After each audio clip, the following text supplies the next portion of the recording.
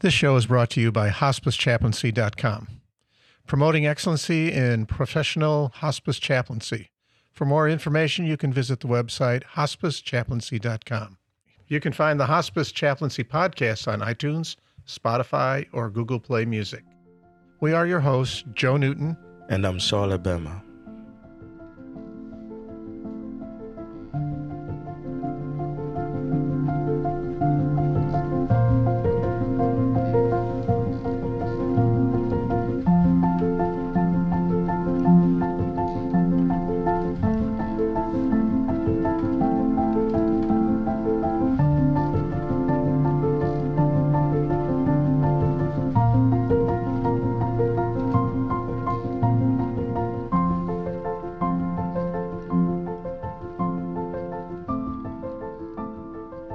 Thank you for joining us on this episode. We are continuing with our series on age-specific therapy. In our last episode, we spoke about the issues that elderly hospice patients go through. And today we are talking about middle-aged adults. Dying persons in this age group present counseling challenges that are different from the elderly. The middle-aged adult with family and work responsibilities who is stricken with terminal illness and the elderly in a nursing home face their death with different concerns due to their perceived age difference and social responsibilities. The sense of loss, injustice, and anger is often more intense in the person at this middle stage of life. I had the occasion once to have a gentleman who was in his early 50s as one of my patients, and a very gifted businessman. He could do no wrong. He'd had a very good, wonderful life, good family, scared to death, quite frankly. Scared to death because he knew with his disease, and he had cancer, that he was going to die. And I remember one time, this is how scared he was and how the sense of all this loss just, I think, consumed him. One night he had a hard time breathing, and he literally freaked out because he thought he was drowning, that he was suffocating. And it scared him. And talk about anger. I don't want to die this way. This just isn't the way it's supposed to be. Thinking that, why do I have to go through this? Because look at this, I've got a teenage boy that needs me to be able to go and, he did all the sports things with his son, and now he couldn't do it anymore, and he wasn't going to be able to. And who's going to be able to do this for my son? And who's going to be able to help him out? It took an enormous amount of time to talk to him about those things, and just to let him talk it out and find ways that it is that he knows that there'll be somebody there to help him, son. But it took an extraordinary long length of time. And fortunately, we were able to have those times together before he died. And by the time he died, he was accepting, I guess you would say, of that it was going to happen and it was going to be okay, and that his wife and his children were going to be okay, because they helped along that too, because they had to come to grips with the whole situation and be able to tell him that it's okay. And that's part of the whole thing that we talk about as counseling families, that things are going to be okay. But I tell you, you don't, like you say, you don't sense and see as much of that anger in a lot of the elderly because they've lived their life, they would think to themselves. And especially the idea of it not being a just situation. Well, they're a little more mature and they understand that. And if they've had children, especially the elderly, they've had chance to raise the kids. Exactly. But for this middle-aged group, the sense of loss and injustice is so strong. Questions like, what will happen to my children? Mm-hmm. What kind of people are they going to be? Why is my life cut short? Why can't I be there to see it? And sometimes they will even mention their relative who is 90, mm-hmm. How come so-and-so has lived up to 90 years and they have no meaning, but why me? Yeah. Why do I have to die so young and not see my children grow. So that sense of injustice is strong in that age group.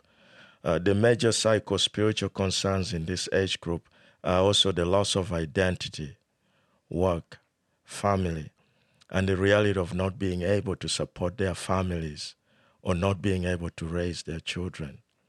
When compared to the death of an elderly person, the family members and friends of a dying person in this age group have intense psycho-spiritual issues. I think that's putting it easy. That putting it lightly. How can there be a God that lets this happen? Where's God in all this? Why can't I just sense that God is going to be helping us and doing this and all that? It's they're trying to rationalize something that is irrational, and by that the family and especially the patient, because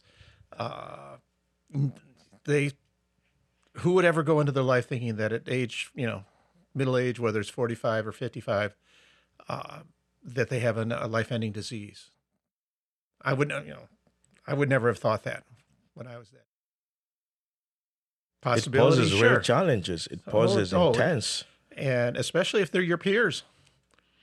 I mean, you look at it as if you're a chaplain and you're in that's your age group, that you can really identify with what they're going through, and that can also be such a wonderful bonus for that patient, that you can identify with it and say, that you understand or try to understand that this is a pretty harsh situation that unfortunately your family is going through, and what we as chaplains, I believe, have to do is try and bring some sort of understanding. And it's difficult when they're so angry at times. And this, the sense of spiritual pain, affects the patient, affects the family of the patient, and then the friends of the patient. And chaplains should not ignore that. The friends also have intense feeling, Absolutely. especially the sense of injustice. Why does he or she have to die so young? Mm-hmm. Mm-hmm. It challenges them in there, because then they're thinking of their own mortality and how fragile it is.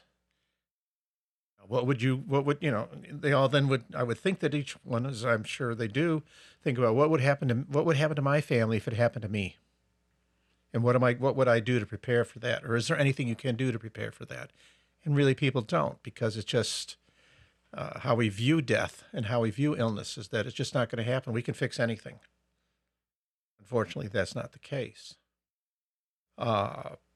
It's just a very intense age group in my mind that it's not hard to work with. It's just challenging to work with them.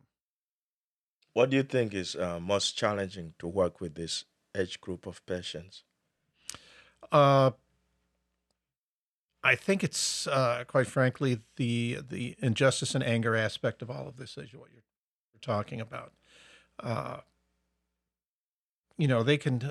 I've seen individuals and been with individuals who just are so angry that they don't talk about anything, and that means including their family. When you need to be able to break through that, so that they can have some sort of healing about this before their loved one dies, so that they can grieve in a way that is hopefully healthy.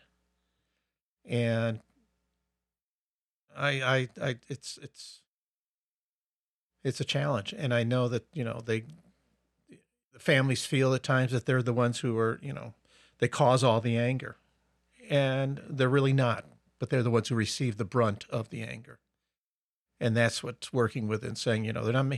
Dad's not mad at you, Junior. Dad's mad at the situation that's going on here. Kids are going to say, what did I do wrong now? I never do anything right. And, you got to work with them. Kubler-Ross gave a wonderful example about this issue. It's an example of a 28-year-old mother of 3 small preschool children. She had liver disease, and because of her liver disease, she slipped in and out of a hepatic coma. She was disoriented, had psychotic episodes. A very young woman who felt that she was way too young to die. She really never had all the time that she wanted with her children. And during these times of confusion, she was totally disoriented. She was in and out of the hospital. Her husband had taken loans out to pay for the hospital and doctor bills. There were babysitting problems, and finally he asked his mother to come into the household and take care of the children. The mother-in-law came in as well, and the mother-in-law did not tolerate the daughter-in-law well, in other words, the patient. She would have to like to get over it as soon as possible. By that, this young woman's illness. The father was in great distress because of his financial problems, the whole mixed-up state of the household. And one day he came home from work tired and desperate and blurted out to his wife, "It would be better if you would live and function as a housewife and mother for one single day than drag out this misery any longer." I could see that happening. I could see a frustration coming out of someone's mouth like that. And this young mother sensed that her husband was counting her days. The 3 children did not make it any easier, but they made her feel guilty for dying on them. Tough. That is, I mean, That's you tough. think about that whole scenario there. The pain the dying person has to go through, just the psychological pain, seeing the family, seeing her husband, saying all these things. And the story doesn't say that she doesn't know what's going on. The story is saying that she knows what's going on. Where's the person who's supposed to be there? And I'm assuming that hospice wasn't doing its job if they were in there, quite frankly, because, I mean, they had so many issues that need to be worked on, psychosocial issues. It takes time. I know that. I know that. But also you need to be able to work together with the family on that. And this is something that is so, I'm sure it happens more times than we care to think about. It happens, and that's why chaplains have to be attentive. You have to consider the dynamics of the family. Absolutely. And find out what is going in there, so the chaplain or the social workers can be there and help the families work through this. And they can't be like you said in the previous episode where you said you can't avoid anything. No. I mean, if that chaplain or that social worker came in and experienced and heard what the day was like in a very brief period of time, they could come to the realization and with a few questions to find out there's a total chaos going on here. Yes. We need to address all these issues at some point. And that is the nature of our job, to That's see right. where the chaos is and to look for it. And that is my issue. Some chaplains want to take the easy way out. They visit, they pray, they go. Please don't take the easy way out. No, don't.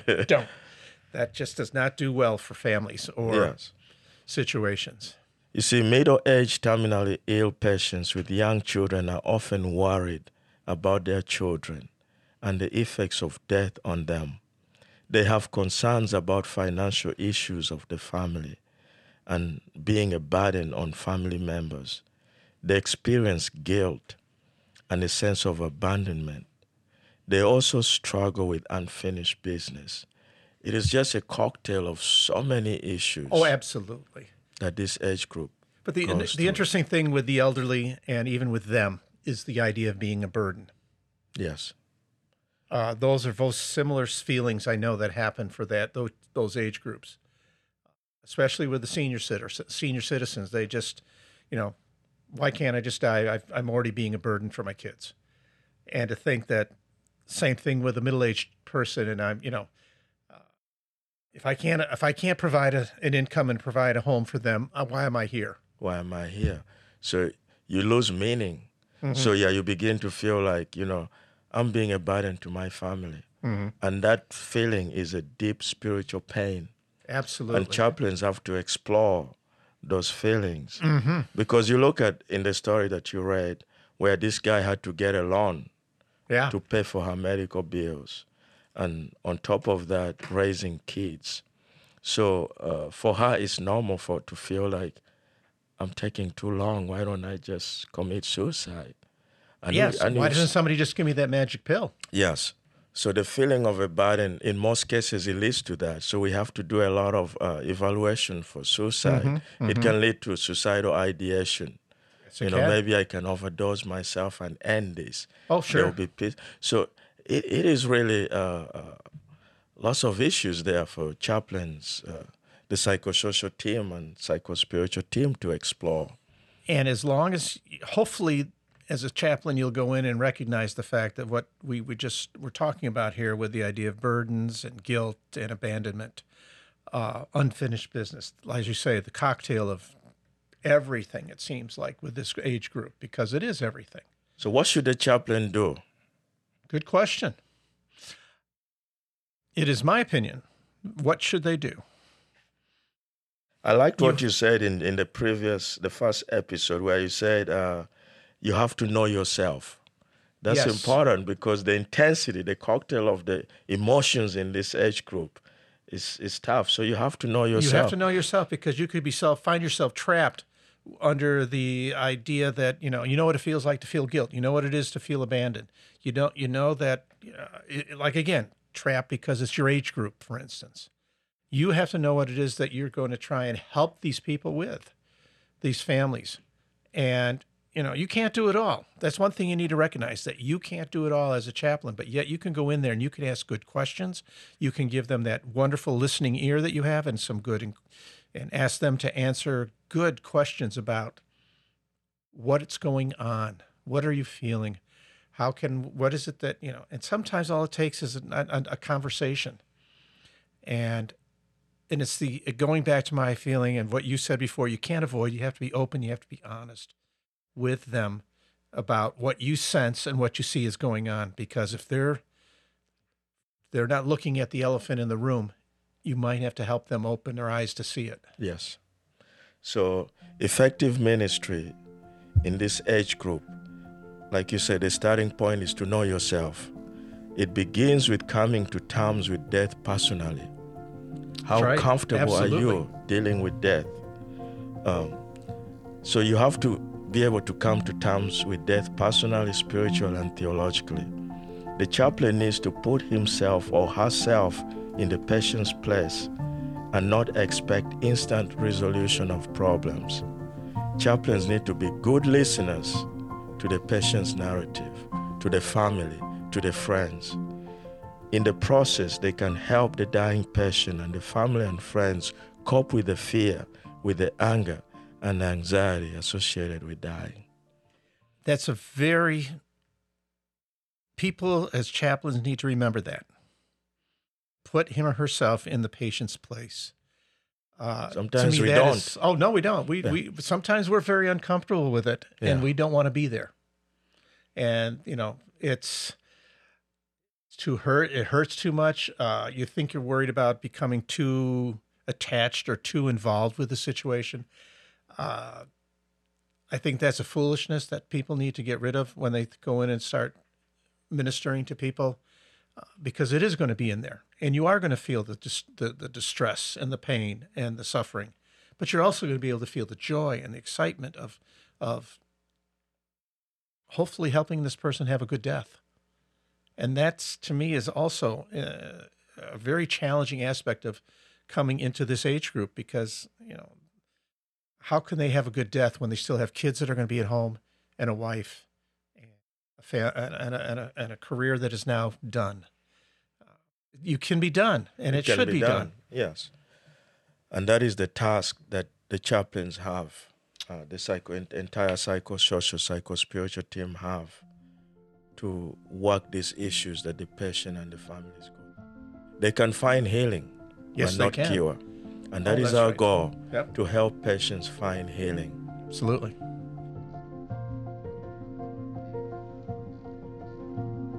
This podcast was recorded at Audio Hive Podcasting in Joliet, Illinois.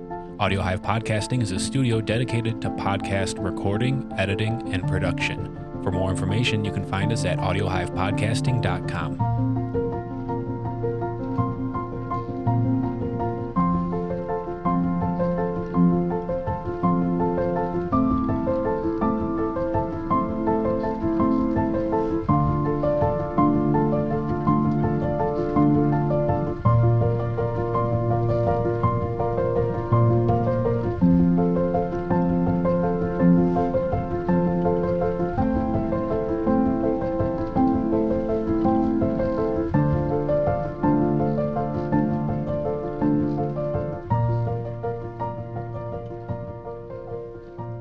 remember visiting a patient, and he was the breadwinner.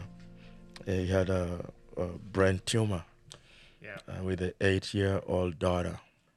And they had just bought this house, banking on his finances before they found out that he had this serious, severe brain tumor. And as soon as they found out, the doctors recommended hospice straight away. Mm-hmm. And the times I was talking to the wife, you could hear the burden, the challenge. How am I going to be able to pay for this? I've never got a job. I do not have any career. What's going to happen to me and my daughter? This is so unfair. This is tough. The emotional trauma that she was going through was challenging. And this is one of the deep issues of hospice patients in this age group, and how it affects their loved ones.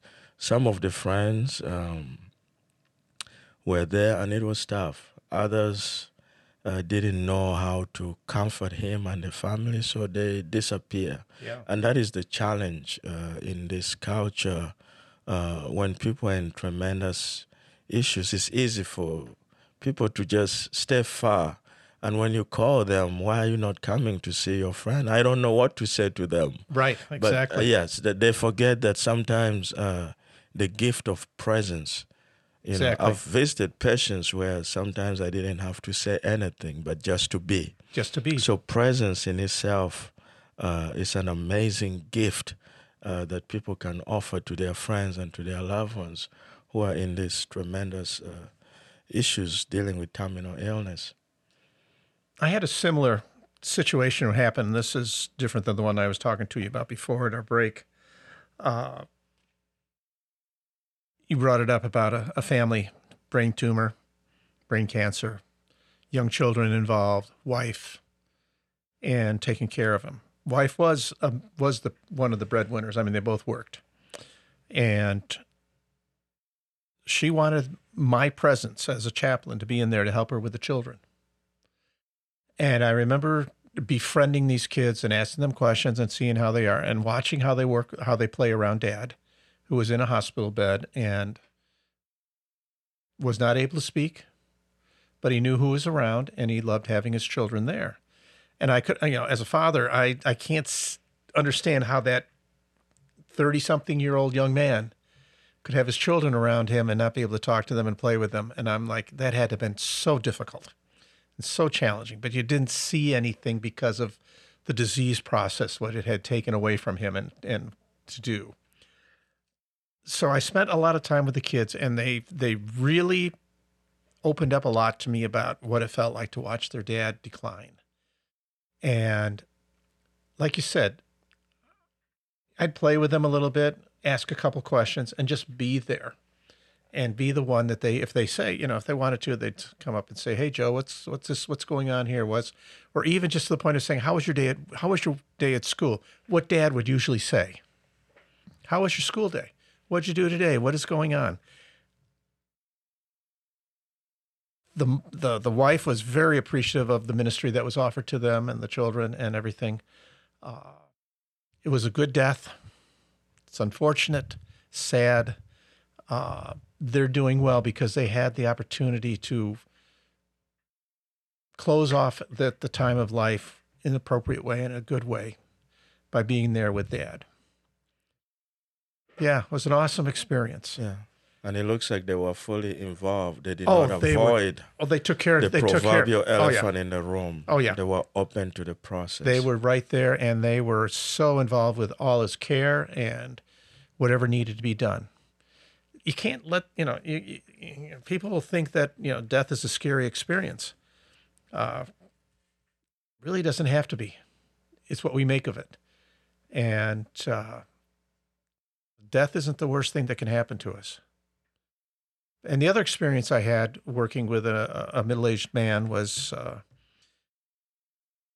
this man his wife had early onset Alzheimer's. And I just saw what this did to him. He had no life except to take care of his wife. He stopped working. He did the best he could with his children, but they were old enough to understand that what Dad had to do, it was to take care of their mother.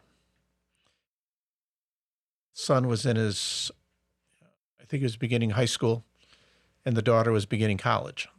And I think that there's a child whose daughter is going off to college, and you can't even really take her there and really enjoy the experience of dropping her off and all of that. That had to have been very frustrating and hurtful for the father. Not saying what it was like for the mother because of her Alzheimer's. He struggled. He struggled so hard with all of this because he didn't feel he was